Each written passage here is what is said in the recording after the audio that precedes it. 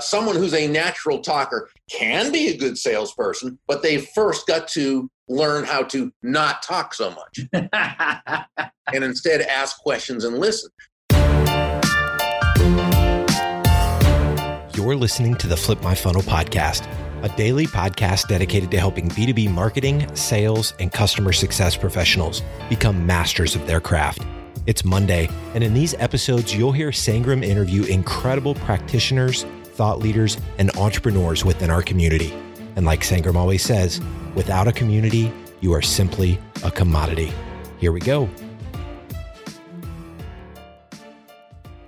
Sangram here. Welcome to another fun episode of Flip My Funnel podcast. Back by popular demand, Burg is back with us. We have talked about the Go-Giver series that Bob wrote with his co-author, and it's fantastic. I've shared that book with I don't know how many people. I think I should get some royalty checks from you on that one too, Bob. It's so awesome because in many ways, that is one of the very few books where you're not getting preached. You're learning through the conversations of it, and you can clearly identify yourself. So please go pick one of the Go-Givers, if not all of them. But today, we want to talk more about his latest book, The Go-Giver Influencer. So, Bob, welcome to the show, and let's start with a fun fact about yourself. Thank you, and thanks for having me back on again. I enjoyed our first conversation, and I always enjoy speaking with you. A fun fact about me. I mean, there are different facts about me. I don't know how many of them are necessarily fun, but I would say one that surprises people is that I'm very much an introvert. So when I'm not on stage, I would much rather, in fact, when I'm speaking, when I'm out of town speaking, as soon as it's over, I'm back in my hotel room and having room service. When I get there the night before, I don't mingle with room service. I'm pretty much by myself. When I'm in town, other than going to Dunkin' Donuts for a cup of coffee and bringing a book along to read, I'm pretty much right here. So very, very much an introvert. So has this put you in a much more of, because clearly this book is doing well. I mean, I probably forgot mentioning, but I definitely think it's like national bestseller and it's a Wall Street best. Like, well, how's the book doing? Well, the Go-Giver itself has sold close to 1 million. We're approaching the 1 million mark. And all the Go-Giver books that John and I have co-authored together is somewhere around 1.5 million or something like that. So we're very happy with that. And we're very grateful to all our readers. And they've been so wonderful about referring it and passing it along to others. But it hasn't changed. Even before then, I was still out speaking. I've been a speaker now for, I guess, about 30 years or so. Yeah. And was in sales certainly before that. And, but no, I don't think being an introvert hurts in terms of sales or in terms of speaking or in terms of being, because when I'm in the public eye, that's what I'm doing. And I enjoy very much being on stage and even the meets and greets when you have to do that, that's fine. I'm a very friendly person, but I derive my energy from being alone or with a couple trusted friends and, So, I don't derive my energy from being in a crowd and so forth. And I think that's it more than anything else. So, but yeah, I mean, I'm so exciting. Most Friday nights find me reading a book. That is awesome. Yeah. And you may have already not realizing this might have inspired a lot of people already with this 2 minutes of conversation, because I feel a lot of people in sales, a lot of people in marketing feel like, with sales, got to be an extrovert kind of thing. And they got to be like, selling lemonades before lemonade was a thing kind of people. And I know some of the salespeople at our company, like we went from about 3 co-founders to about 200 people. And they're incredible salespeople that I worked with from day one. Some of them, now that I think about it, are introverts. They are kind of to themselves, and they are very good, as you said, friendly in every way, but they are very much like they would rather just focus in and have deeper conversations with few people. So when you said a couple of people, they actually are having deeper conversations with their customers and they're in that thought. So I think in some ways, I feel like you've already inspired some people listening. Well, you make a great point in what you said. And I think there's something else too. There's a false premise, I believe, that those who like to talk make the best salespeople. And I remember being in a line once, and there was a little kid that was, talking a lot, making a lot of noise. And I remember somebody kind of with a wink in their voice saying something to someone else in line. Well, he'll make a great salesman one day. And of course, the premise was because he's a talker, he'd make a great salesman. Well, we know that's not the case. Yeah. Someone who's a natural talker can be a good salesperson, but they've first got to learn how to not talk so much and instead ask questions and listen. So I think people who are introverted, or even people who are, not gabby, if you will, I think they have a much more natural advantage when it comes to sales, because, we would rather kind of put the focus on the other person. Yes. And so, so I think that's a false premise that has never died and probably never will, because I think it's just natural to think, oh, somebody talk. Well, this brings to a really good segue into the book premise of Go Giver, which is to kind of put the other person in front and put the focus on the other person. So what prompted you to did this whole series, before we get into the influencer and the 5 principles that you lay out in the book around that, which are phenomenal, people should pick away. A couple of them I really want us to dive deeper in the next few minutes. But I'm just curious, from just book writing perspective, when you wrote the first book on the Go Giver series, did you think it was a series, or the first book, the success led to the second book, led to the third book?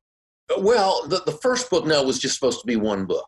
Once it hit as big as we did, as much as big as it did, we then knew it was going to be a series. We knew that there were going to be other books in the series. So there are 4 altogether. 3 of them are parables. And so, but the first one we wrote, no, we thought it was a one-off or a one and done, or whatever you want to call it. One and done. Yeah. All right. So let's talk about the Go Giver influencer. One of the things that you mentioned in this book is the idea of agreement and disagreement, and how people actually agree with people, or the fact that they don't disagree. I was lost in some of those words, and then I had to take a moment back and yes, exactly right. And then I could start thinking about it. Could you expand on that? Yeah, well, you think of let's say, the political situation today, which has been going on for quite a while, but has gotten kind of even, let's put it this way. It used to be, I'm right, you're wrong. Now, that was never ideal, but it was doable. It was workable. Okay, I'm right, you're wrong. Now it's different. Now it's, I'm right, you're evil. Big difference. Why? Because if you believe, you're right, the other person's wrong, you'll still engage with that person. You'll still be friends with that person. You'll still respect other aspects of that person, even if you don't agree necessarily with a particular stance, because you're right, they're wrong, or I'm right, you're wrong, what have you. Okay. Again, it's not the best way to approach it, but it's doable. It's workable. Right. But when it's, I'm right, you're evil, now that's different, because we, us, one, will not even engage with someone we believe is evil. Why? Well, they're evil. They have no redeeming qualities. It doesn't matter what they're evil. They believe in something that is so horrible and right? Yeah. And typically, it's just not the case. And whether someone is a Democrat or a Republican, and I have friends I'm neither, but I have friends on both sides of the aisle. I'm libertarian myself. So I have friends on both sides of the aisle. Okay. Mm-hmm. And I'll just tell you, I know no Republican and no Democrat who wants to see the world go horrible. You know what I'm saying? Right. They all want the best intentions in many ways. Absolutely. Now, of course, on both sides, there are some real maniacs. But that's life. There are always those people. But I'm talking about the 99.9% of the people out there. They see the world in a certain way. Yeah. Okay. And that that directs their beliefs in that way. But most people, as I see on the left, on the right, they'd like to live in a country where people are healthy and they're prosperous and they're free and everyone's able to live their lives and pursue happiness as they see fit, providing they don't trample upon the rights of others. Okay, now, what we've got to understand is people define freedom, liberty, health, prosperity in different ways. Okay. Now, if we see that, now we can say, okay, how are they defining? Yeah. Now we can check our premises. Now we can ask questions and listen and understand what their intent is and why the way they see getting to that intent isn't the way that we would. When we, there was a wonderful book written several years ago, and I recommend this to everyone. It's by a Dr. Jonathan Haidt, Professor Haidt, Haidt, but he pronounces it Haidt, and it's called The Righteous Mind. And he delves into why the left thinks as it does and why the right thinks as it does, and how they often define the same word very differently. Wow. And it made a big difference to him because he began one way, and as he began really wanting to know more about that other, why they thought the way they thought, all of a sudden he saw their humanity. And I think this is key. And so I believe the reason John and I wrote this book and put an emphasis on influence is because of the way, and not just in politics, but even in business, as people communicate. For example, in the story, there was Jackson and there was Jillian, and they were trying to come together on a business deal. Now, the interesting thing is that each of them had what the other wanted. Yeah. And so it should have been a business marriage made in heaven. And yet every conversation they got further apart.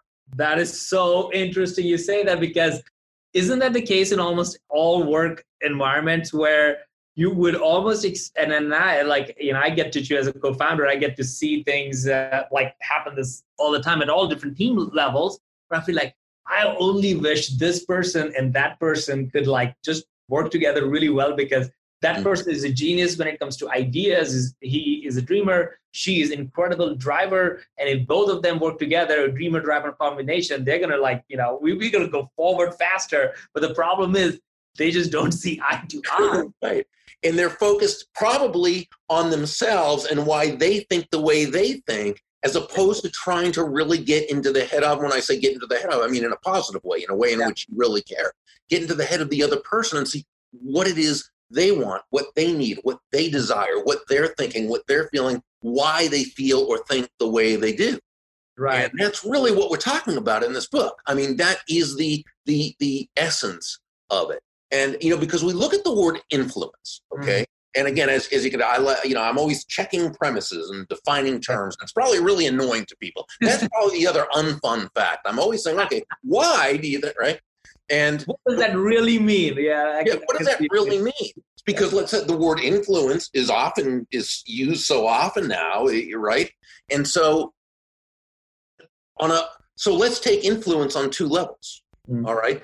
On a very, very basic level, we can define influence as simply the ability to move a person or persons to a desired action, usually within the context of a specific goal. That's its definition, but that's not its substance. That's not its essence. The essence of influence is pull as opposed to push, as in how far can you push a rope? And the answer is not very far, at least not very fast or very effectively, which is why great influencers don't push. You never hear someone say, wow, that David or that Julie, she is so influential. She has a lot of push with people. Yeah. No, she's influential. She has a lot of pull with people. People get attracted to that person. Attracted, right. Pull is an attraction. Right. Great influencers, who we call genuine influencers, attract people first from themselves and then to their ideas. Now, the question then is, how do they do this? What is pull? How does that pull really work? Yeah. And I believe that great influencers understand on a, not just an intellectual level, but on a heart level, what I believe was Dale Carnegie's underlying premise in his landmark book, classic, How to Win Friends and Influence People. And this is where Mr. Carnegie wrote, ultimately, people do things for their reasons, not our reasons, right? In the selling not process, but in the selling vernacular, I also often, when I speak at a sales conference, I'll begin by saying, nobody's going to buy from you because you have a quota to meet. They're not going to buy from you because you need the money. And they're not even going to buy from you because you're a really nice person. They're going to buy from you because they believe they will be better off by doing so than by not doing so. And that's the only reason why we should ever expect someone to buy from us. Yeah. So what we're doing when we take Mr. Carnegie's advice, and we understand that about people doing things for their reasons, then the genuine influencers ask themselves questions. They say, okay, so how does what I'm asking this person to do, how does it align with their goals? How does it align with their wants, with their needs, with their desires? How does what I want this other person to do, how does it align with their values? What problems of theirs am I helping them to solve? How am I helping their life to be better? How am I helping them to feel better about themselves? Now, when we ask ourselves these questions thoughtfully, intelligently, genuinely, authentically, not as a way to manipulate another human being into doing our will, but as a way of building everyone in the process, you've come a lot closer to earning that person's commitment as opposed to trying to depend on some type of compliance or manipulation or what have you. So, I think that's really what it's all about. I love that. I love that. And I think I think every salesperson listening to this who said, hey, nobody's going to buy from you because you have a quota, I think they're going to resonate that, because that's, that is so true. One of the things you also have in this book, and I wish we could go through all of them, but like this one that really hit home for me was this idea of let go of being right. Of having to be right.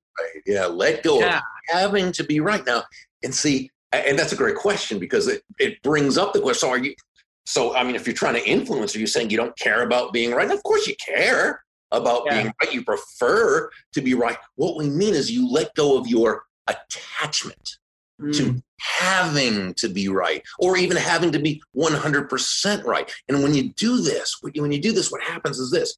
First, you create the environment where you can now go into learner's mode.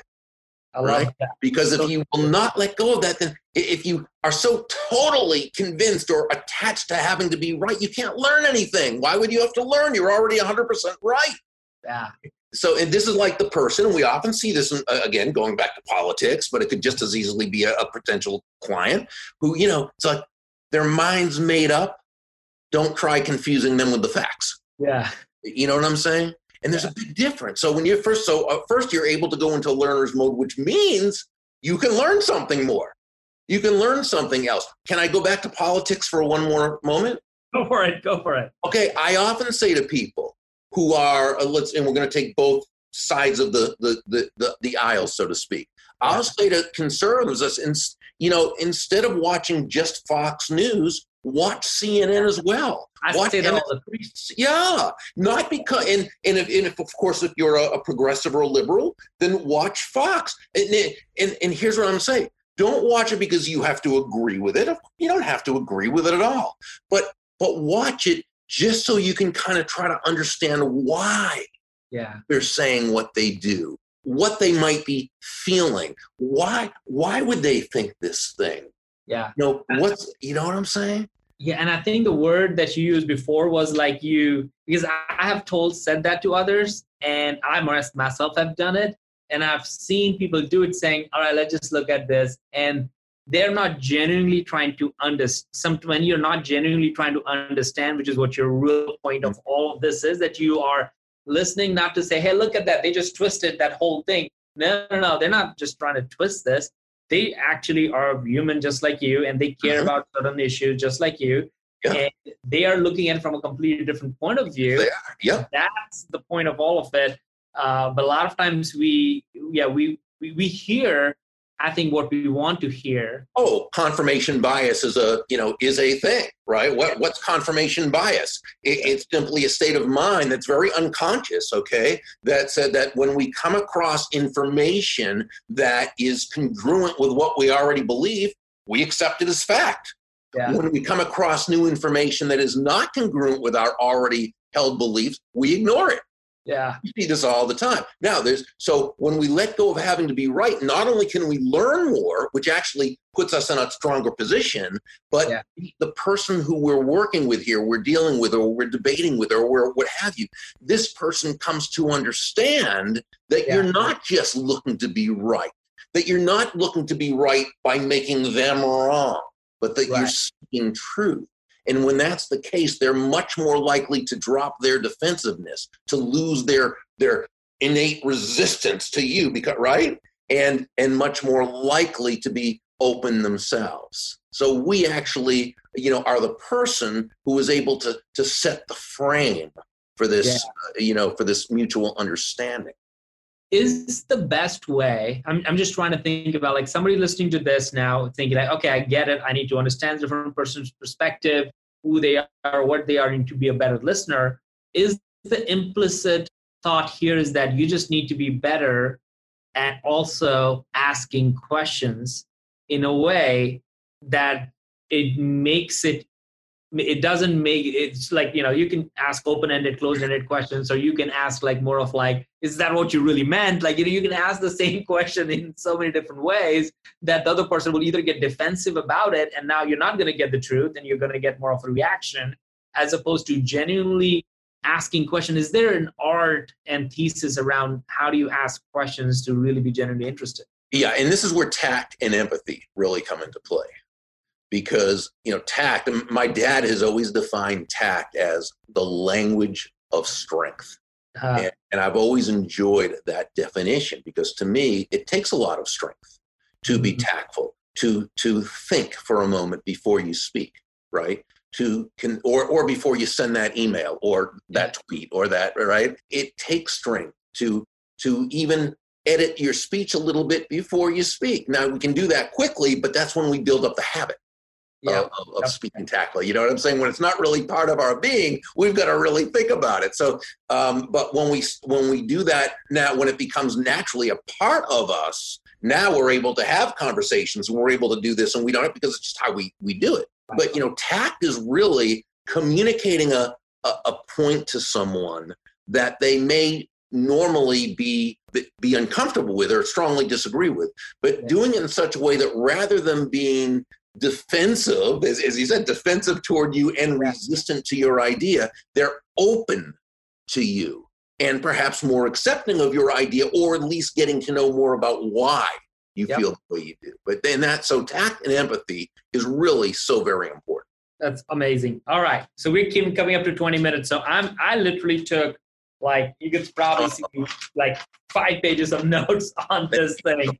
A lot of good stuff. So I hope everybody takes, again, we'll have links to the show notes for the Go Giver series and the influencer. So a couple of big ideas for me to learn from it. And then, Bob, I'd love for you to share a challenge that people could take home.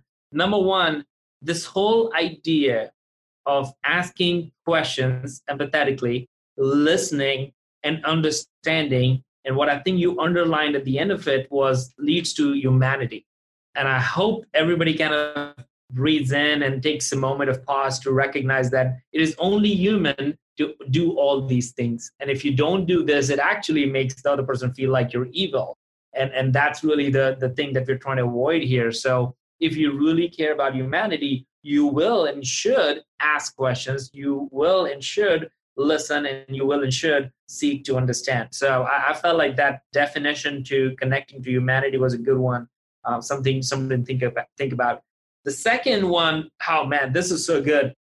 You talked about that the definition of influence in many ways is to getting others to do your desired action or your design, or whatever you want them to do for you. But really the influence is to pull people, to attract people to you, and so that your ideas could spread and your ideas. So if you have ideas and if you have a point of view and if you want to stand for something, I think it's really important to understand the language of pull, and something that I think you will see throughout the book that Bob wrote. And finally, I love this quote of saying that nobody's going to buy from you because you have a quota at the end of the month or the quarter.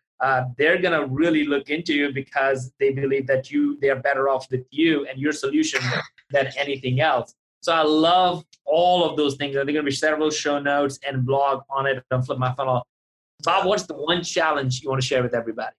Well, I think the challenge we can kind of take from what we were discussing today, and that is the next time you hear someone say something, and again, whether politically or any other ways, is just to before, when or if you feel yourself kind of getting a little defensive or a little bit angry, stop for a moment and just ask, okay, why am I feeling that way? Why do I need to feel that way? That's just another person's thought, okay? And then how could I discover from that person the impetus of their thoughts? How can I go back in and really kind of discover? Just like when we're in the selling process, we discover the other person's needs, wants, desires before we can add any kind of insight. First need to, right? So let's discover, let's look at that challenge will be to drop the defensiveness and instead get curious. Yes. And just ask in a kind and tactful way, begin to ask questions regarding the person's thought process, just in order to understand. Don't worry about influencing, persuading, anything. Just understand. Start there. Yeah, get curious. I love that. Bob, thank you so much for doing another show with us. Love it. I'm pretty sure as you write another book, several books coming up, we will keep bringing you back up. Thank you so much. Thank you, my brother. I appreciate you. You've been listening to the Flip My Funnel podcast. To make sure that you never miss an episode, subscribe to the show in your favorite podcast player. If you have an iPhone, we'd love for you to open the Apple Podcasts app and leave a review. Thank you so much for listening. Until next time.